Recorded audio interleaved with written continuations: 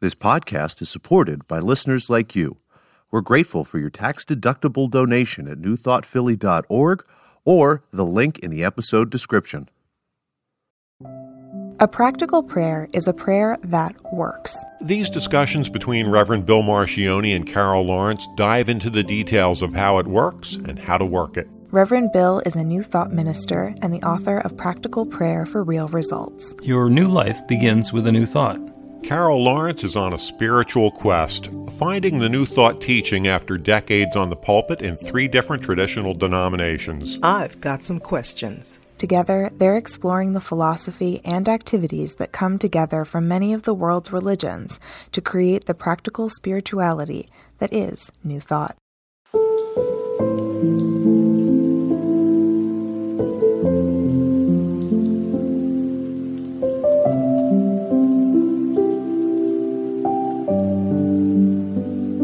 Welcome to the Practical Prayer Podcast. I'm Carol Lawrence, and I'm here with Reverend Bill Marcioni. Today, we're going to talk about doubt. Doubt. What happens when we don't believe what we're saying we want to believe? Well, we want to believe it. We try to believe it. But there's something in there that just nags. Yeah. Well, the whole notion in the New Thought philosophy is it's done unto you as you believe. And that shows up in Scripture in a bunch of places because it's not true because we said it or because Jesus said it. It's true because it's true. Our life is an outpicturing of whatever it is that we believe. And if I say I believe something, but I actually believe something different, it doesn't matter whether I'm aware of what I believe, or if it's a hidden belief, or if it's a false belief, or if it's something that came out of historical consciousness that I never even knew that I was exposed to that I believe. That's the way my life is going to be created.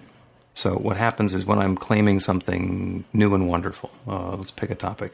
You like doing money. So if I claim I am prosperous, but I know historically that I have not been prosperous, that every time I have some money I blow it, then I'm trying to claim that I'm prosperous, but I have this belief that I can't because that's not my pattern, or that's not the pattern that my family had, or that's not the pattern that my neighborhood had, or it's not going to be okay with my friends if I wind up being prosperous. So I say I'm prosperous, and I believe that I am struggling, and what comes into my life is the result of my belief, which is in struggle. And it's one of those little hidden things in your belief system that you have to kind of take your time to backtrack and see what it is. Mm-hmm. What's causing it. That could take some time, especially if you don't know that that's exactly what you need to do. Yeah, there are a couple of really helpful techniques that we can use to determine what it is that we believe. Because if our life is an expression of our belief, then to find out what we believe, what we do is look at our life.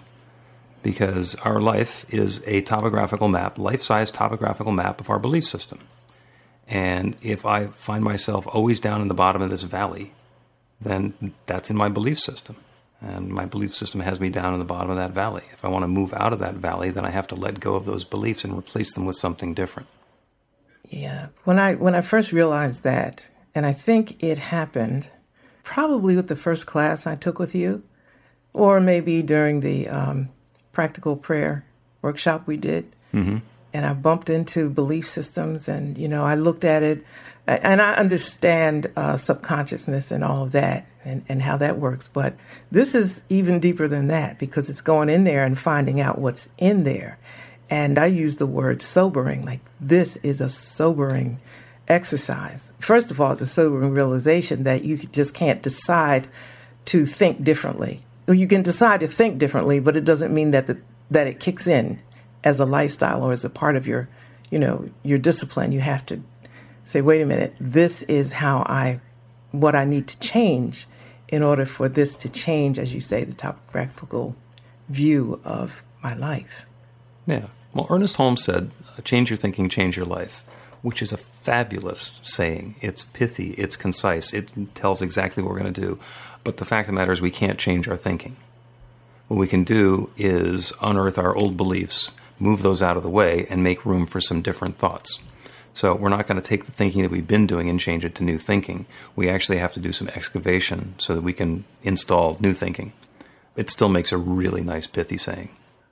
And you know what? That's one of the first things that caught my attention with New Thought, because I do wholeheartedly believe in changing your thoughts and changing your life.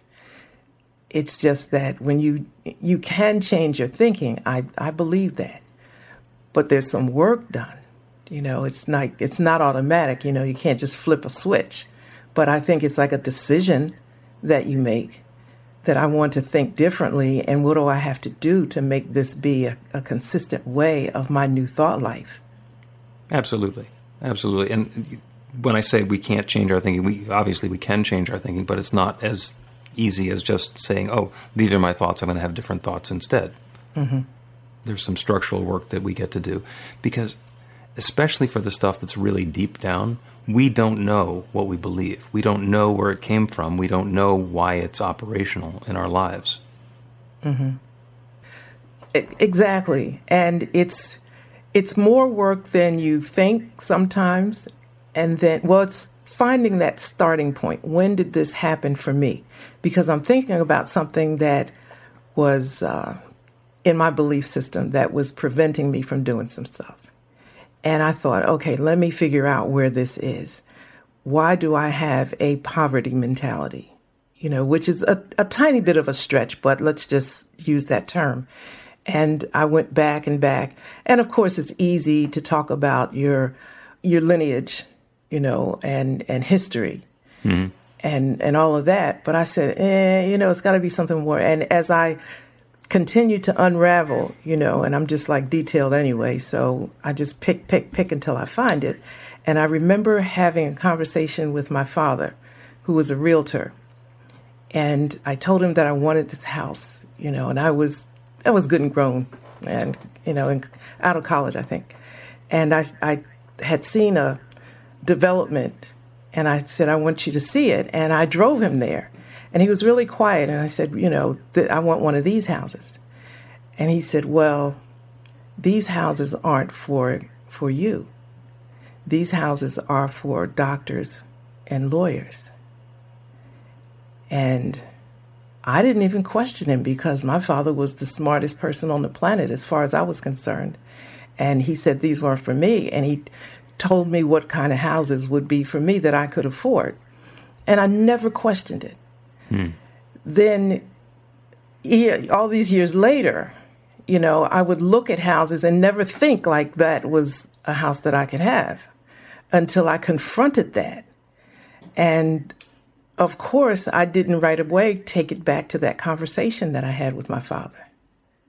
But that's where it was, you know, and it came to him through the way he was raised and all of that business, sure. Oh, yeah. But the pinpoint, you know, the point that mattered was when he said that to me, and I never questioned it.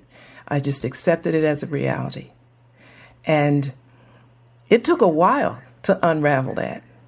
You know, It wasn't like my father just said that and that was wrong.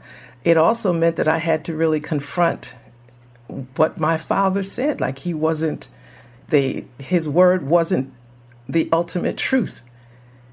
And I had to deal with that as well. Take Dad down off the pedestal in order to move ahead. Yeah. You know, he was the closest thing to God I could see, because, you know, everything he did was right. He had an amazing career when black men didn't have such a career, you know, and so he had to be right about what he said. But he was not right. Mm-hmm. And, yeah. And Carol, it's even more insidious when somebody doesn't say it, when it's just so ingrained in the pattern of the neighborhood, of your peer group, of whoever it is. It's like that you would never think that somebody like me could live in a house like that. And then you don't get to trace it back to Dad said this and Dad was wrong. Mm-hmm. Then it becomes, there's this belief system operating that people like me don't belong in places like that, and it's not true. One of the most powerful statements that we have as a tool is the phrase "up until now." Because whenever we come upon one of those things, and you know, even if you just hear yourself saying, "Well, I belong in a place like that up until now. I learned that from you also. And I use that whenever I have a doubt. Yeah. A lot of times when I'm talking to somebody and they're explaining their situation, I'll interrupt them and I'll say, up until now. And that makes you stop, because it's like, well, up until now, it doesn't have to be that way in the future. Exactly. I can do something about this. Exactly. The hoity-toity way of saying it is that principle is not bound by precedent. Yeah. Because this is an infinitely creative principle that we're using. This is a creative law that has been creating since the beginning of time. It is not limited by what happened before. It can't be, because before the infinite started creating, there was nothing. There was only infinite potential, and everything has been created out of that infinite potential and nothing else. So the principle is working to create new experiences and new structures and new interactions and new everything continuously. And to assume that the way that it used to work is the way that it's going to continue to work is our own arrogance, because we think at our ego level that we've got it figured out. Yeah, and we're operating from a deficit of information, but we don't know that. Right. So then there's something else, in terms of dealing with who you are and accepting that. And you called it ego, and that's right. But it's accepting that I'm not right, I don't know it all, and maybe I could stop at this point and consider what the other information that I'm receiving. Maybe that's okay. Yeah. And give it a shot. Yeah. And that's how the doubt and the pivot work together with each other. Let's take a quick break and come back and talk about those. Okay, good. You can put practical prayer to work in your life, and Reverend Bill Marcioni can help. He is offering an online class that teaches you to create your own practical prayer in 5 weekly 1-hour sessions. The final hour brings your practical prayer together, anchored in live original music by a notable New Thought musician. Practical prayer is based on the most effective prayers found in religions and spiritual practices all over the world. Use it to deepen ever more fully into the truth of your spiritual nature. It's the core of a transformational spiritual practice that's simple, even if it's not always easy. Reverend Bill is also available for private spiritual counseling prayer sessions. Together, you'll lean into the challenges you've experienced in life and explore the transformation that's possible through practical prayer. You'll uncover old, hidden beliefs and uproot them to make way for the life of your dreams. Everything you need to know is on the website at b-the-light.com. That's b-the-light.com.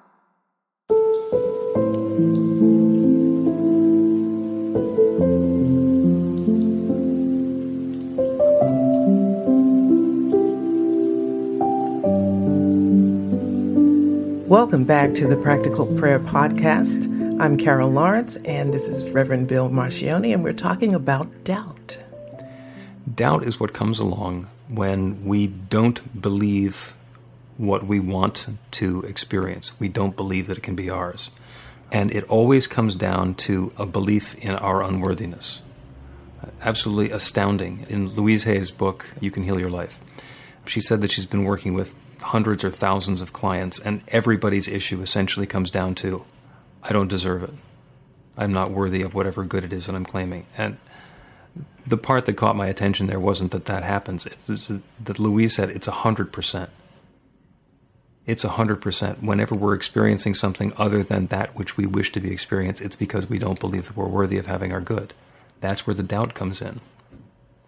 And we can use the structure of practical prayer to remind ourselves that it's not just me here having a human experience. There's an infinite creative power that creates everything. Everything. Everyone, everywhere. And that includes me. It has to include me. It cannot possibly be that everything is created as an expression of God's infinite love except me and the 3 feet around me. Mm-hmm. It has to be all or nothing. And since it's all, it includes me. So then being aligned and unified with that infinite creative power, I'm now making my claim for whatever new experience I want to have from the level of that infinite creative power. So it's not like I have plenty of money or I'm prosperous. It's like God and I are on the team together, and God and I are prosperous. So if you're going to go to a fight, bring a really big guy with you. Bring some heavy artillery, because as long as my team is prosperous, then we have the ability to believe that even more deeply, even if my personal experience has not been one of prosperity. I know that God is infinite abundance.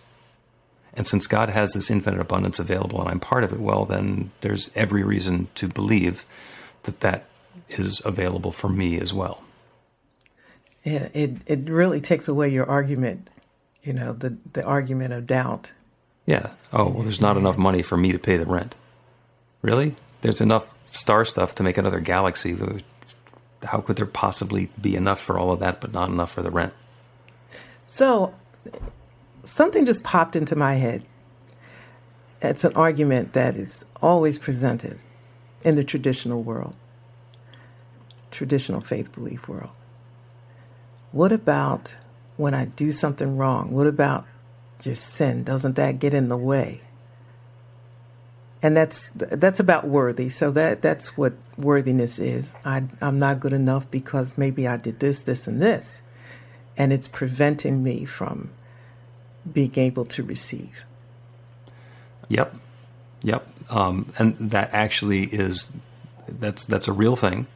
It is 100% operational. It's just that there is not an external judgmental God to decide whether or not I've sinned and whether or not that makes me worthy of something.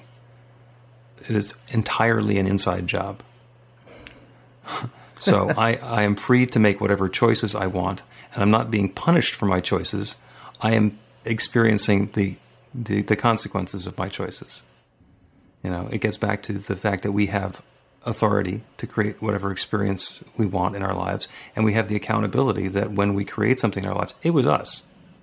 Mm-hmm. It's not credit and blame, it's accountability. So if I have this belief that people like me don't make a lot of money or have to live in poverty or have to struggle, the sin is in believing that that's true. The sin is in believing that I am not a fully vetted partner of the infinite. By believing that I am somehow less than or inadequate or whatever, that's the sin. And I'm not being punished for that sin. I'm living the accountability and the consequence of that, which is I get to live a life of poverty and struggle. And when I change that belief by acknowledging that I'm one with this infinite, abundant, creative power, and I can certainly have that, and that power can certainly create everything that's required for me to live a life of prosperity. I get on board. I let go of the belief that's not working anymore, and that's the absolution from the sin. I don't need anybody else. That's all going on inside of my consciousness. Mm-hmm. So it's about understanding also free will. Yeah, that's the key of it. What does God want you to do? God wants you to be you. If you're happy, that's fine with God. If you're miserable, that's okay with God too. God doesn't have an issue with what you do with the gift. The life that you're given is a gift. You can do anything you want with it. And understanding that there are consequences, positively and negatively, of course. Absolutely. Things that make us feel better, things that make us feel worse. And there are likely to be other people in our families and our neighborhood that will have some judgment about what it is that we're doing with our lives. Thinking that making a career selling dime bags of pot is not as uplifting as being a surgeon. As far as society is concerned, yeah, there might be things that are better or not better, but God doesn't care. Mm-hmm. Yeah, God doesn't care.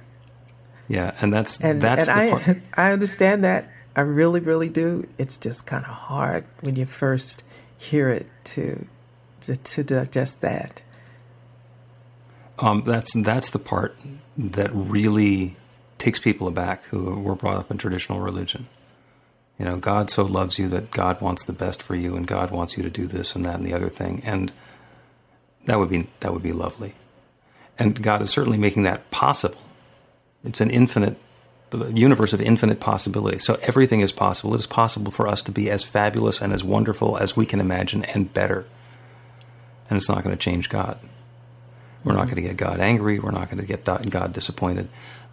God so loved the world that he gave his only begotten. We are it. God gave the world the one, and we are the one doing whatever it is that we're doing. He gave it. So the giving is already done. What we do with our individual slice of it doesn't change the gift. And I fully appreciate that. I think that is so amazing. But the question comes to mind, then, does God have a will? You know, we say that God doesn't care, and I think that that's how can you say that differently? Or is there another way to say that? When somebody's talking about God's will, it was God's will that this happened, or, thy will be done. And those have different nuance. The first one, this was God's will. Yeah, everything is God's will. God's will is to let anything happen. Infinite possibilities, anything that happens, that's part of God's will. In a more personal sense, the fact that we are here having this life means that God has an instrument here. We are here as representatives of that infinite power and presence to do this life in whatever way brings the most to it.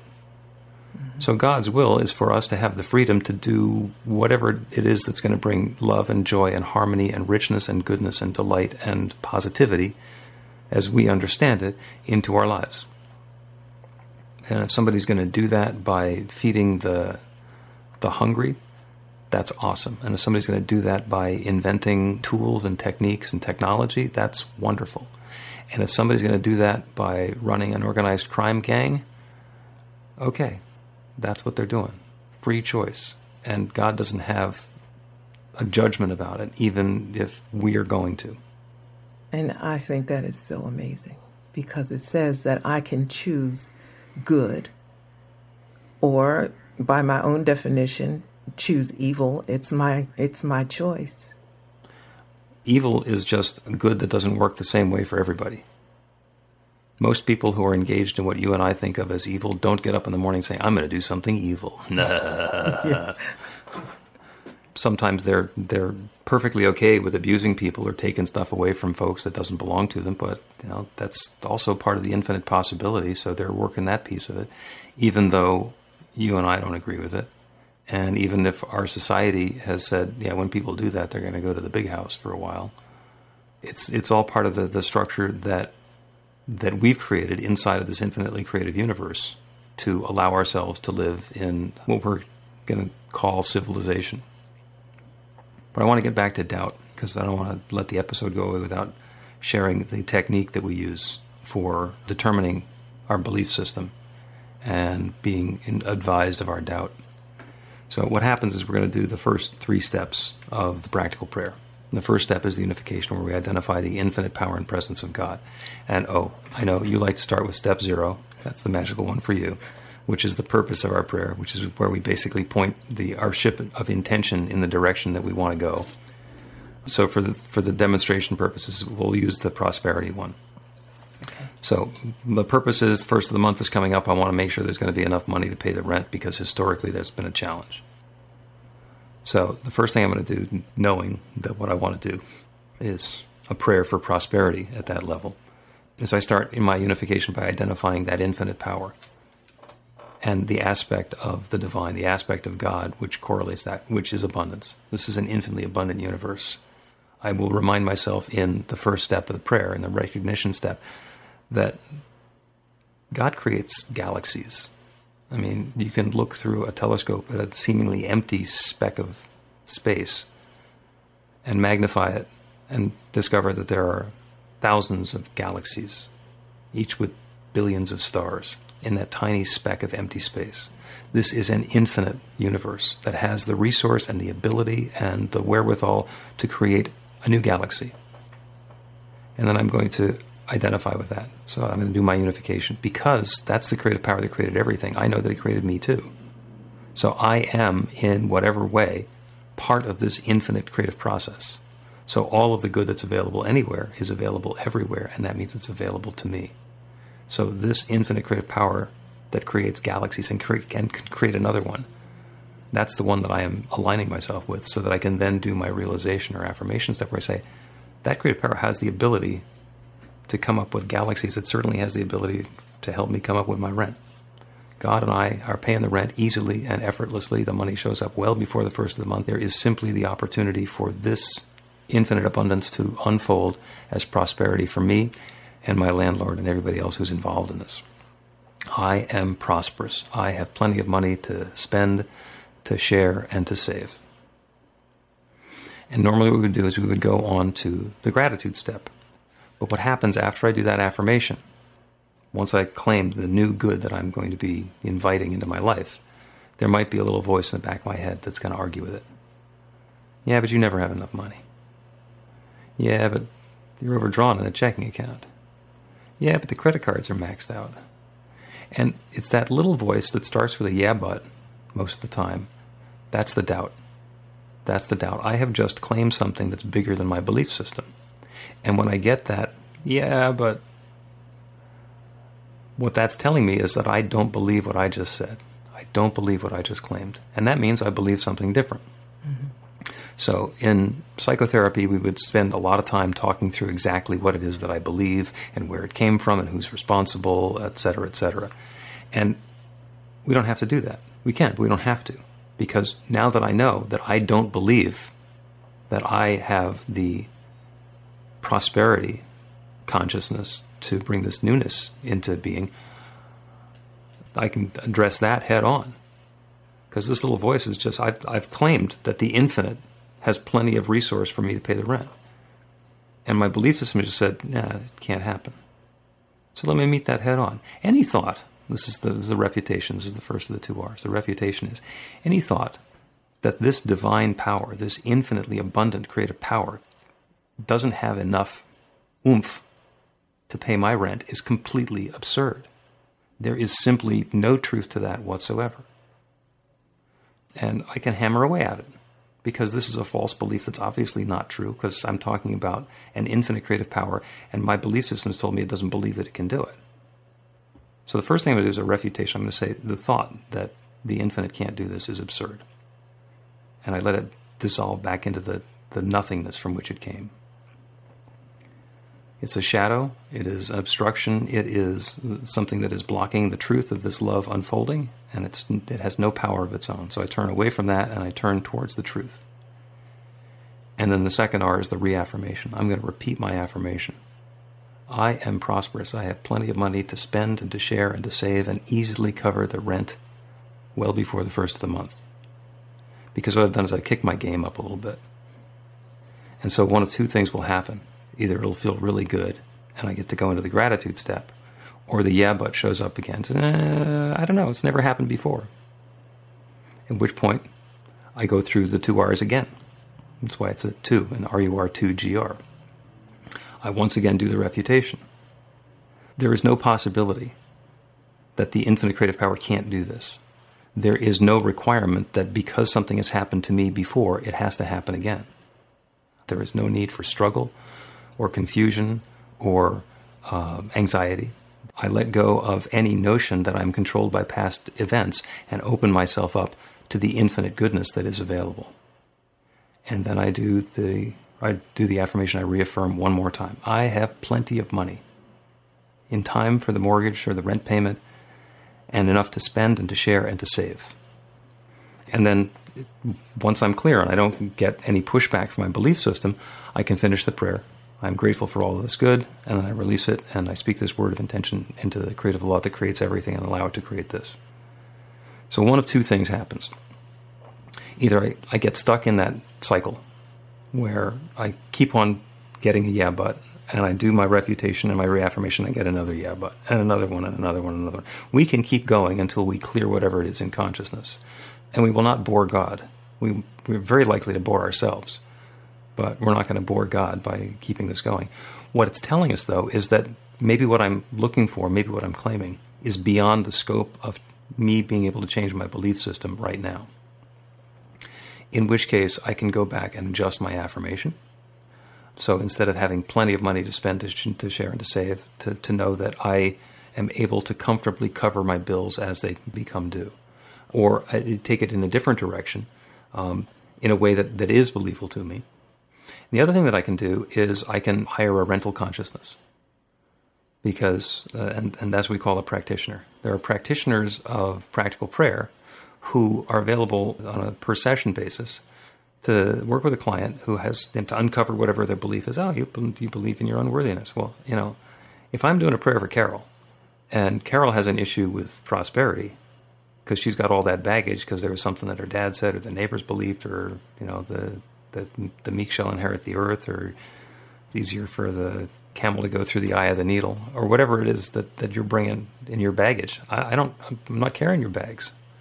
I don't have your historical belief in my awareness, so I'm a clean slate, and I can do a prayer on your behalf, and it will work as effectively as if you had worked through the issues yourself. And you don't even need to be present for it. And the reason goes back to the beginning. There is one mind. There is one infinite intelligence, and we are each expressions of it.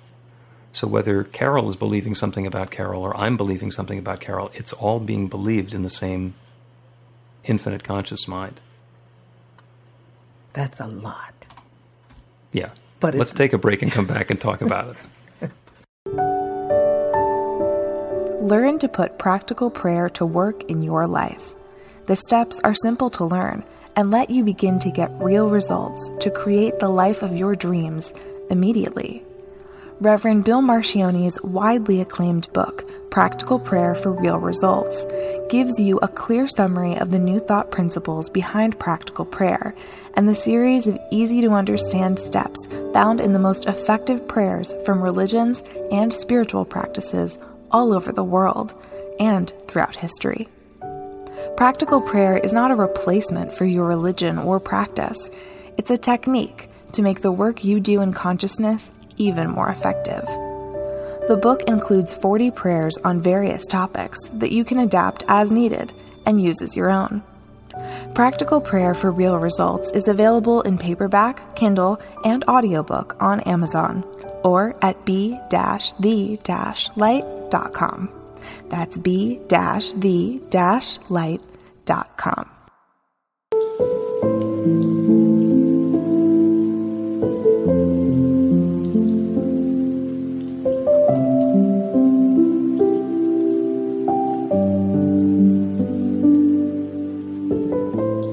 Welcome back to the Practical Prayer Podcast.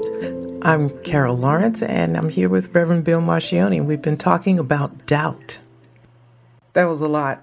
That was a lot. I followed you. It was great, right? And then we got to a place where I said, this is a whole nother lesson here, because you said you don't have to be present.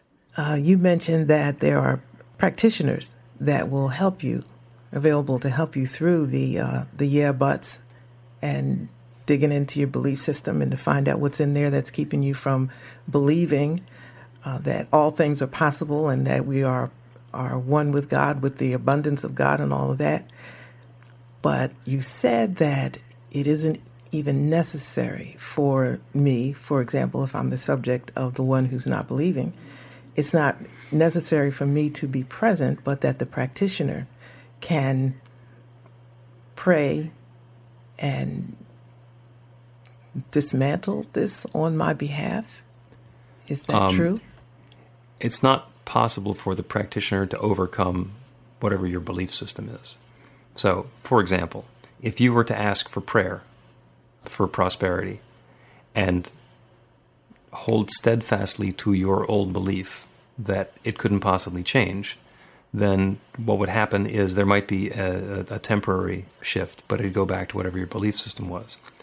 What happens, though, is that when you are going to engage with a practitioner, you are giving that conscious signal that you are ready to dispense with this, which means that you are open to something new and different, and that leaves some room for the prayer to work.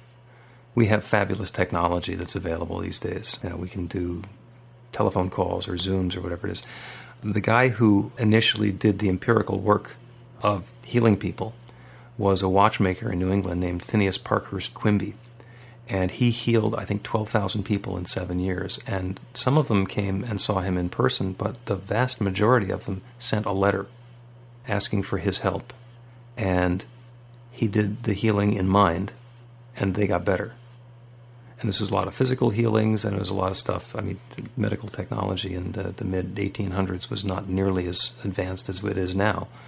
There were people who couldn't walk, who could walk again. One of his patients was Mary Baker Eddy, who went on and used his same techniques to create Christian Science about mental healing and being able to do a prayer practice to create something new in life.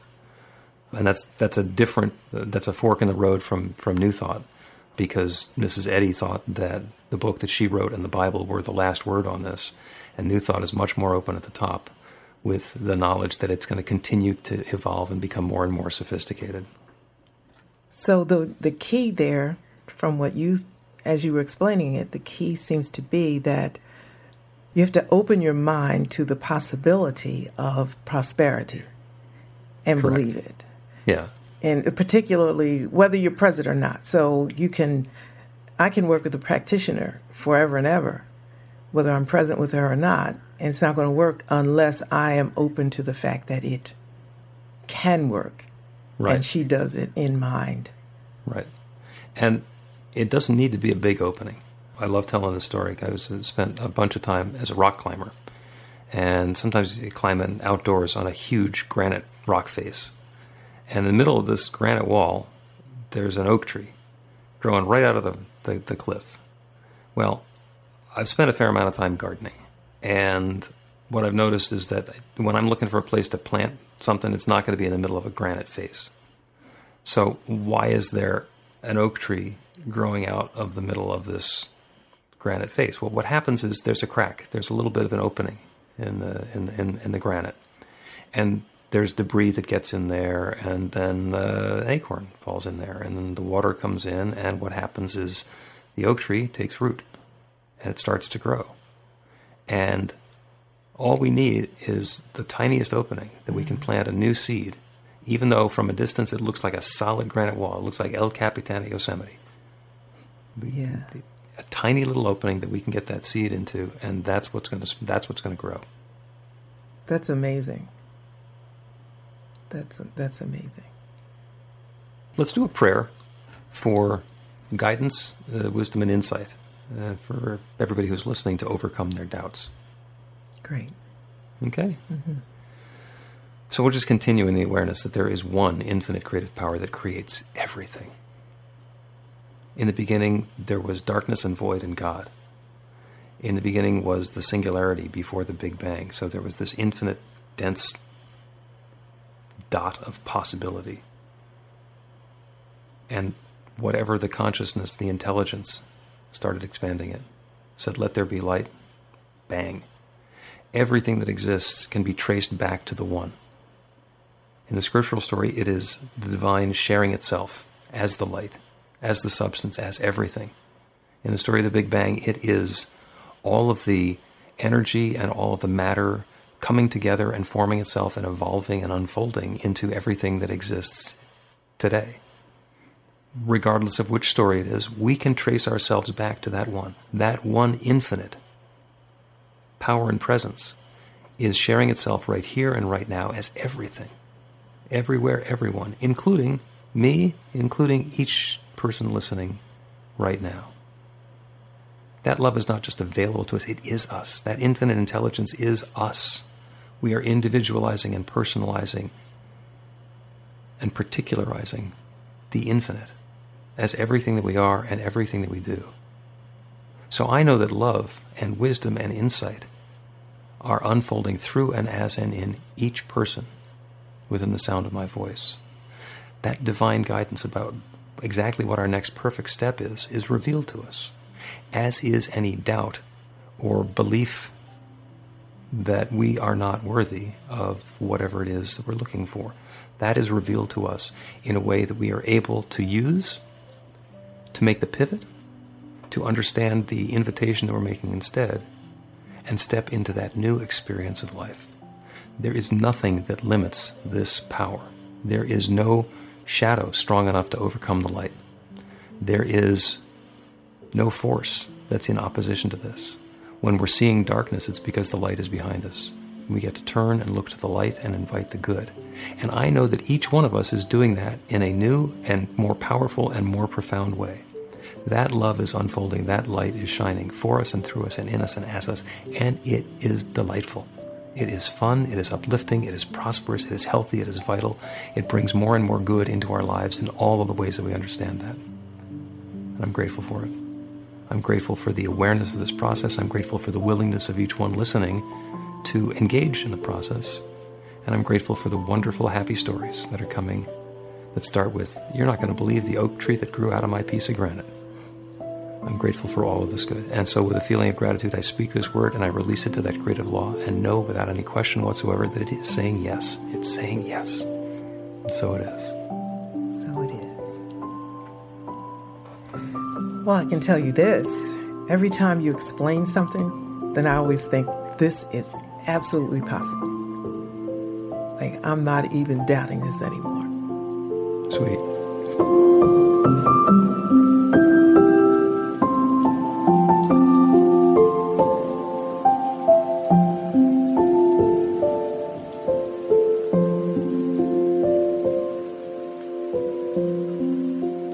The Practical Prayer Podcast with Reverend Bill Marcioni and Carol Lawrence is a production of BeTheLight.com. be-the-light.com. where you can find more information about practical prayer for real results. Our theme is by Music of Wisdom. You can learn about the spiritual community of New Thought Philadelphia with daily guided meditations, Weekly celebrations of spirit and Reverend Bill's classes in practical spirituality at newthoughtphilly.org.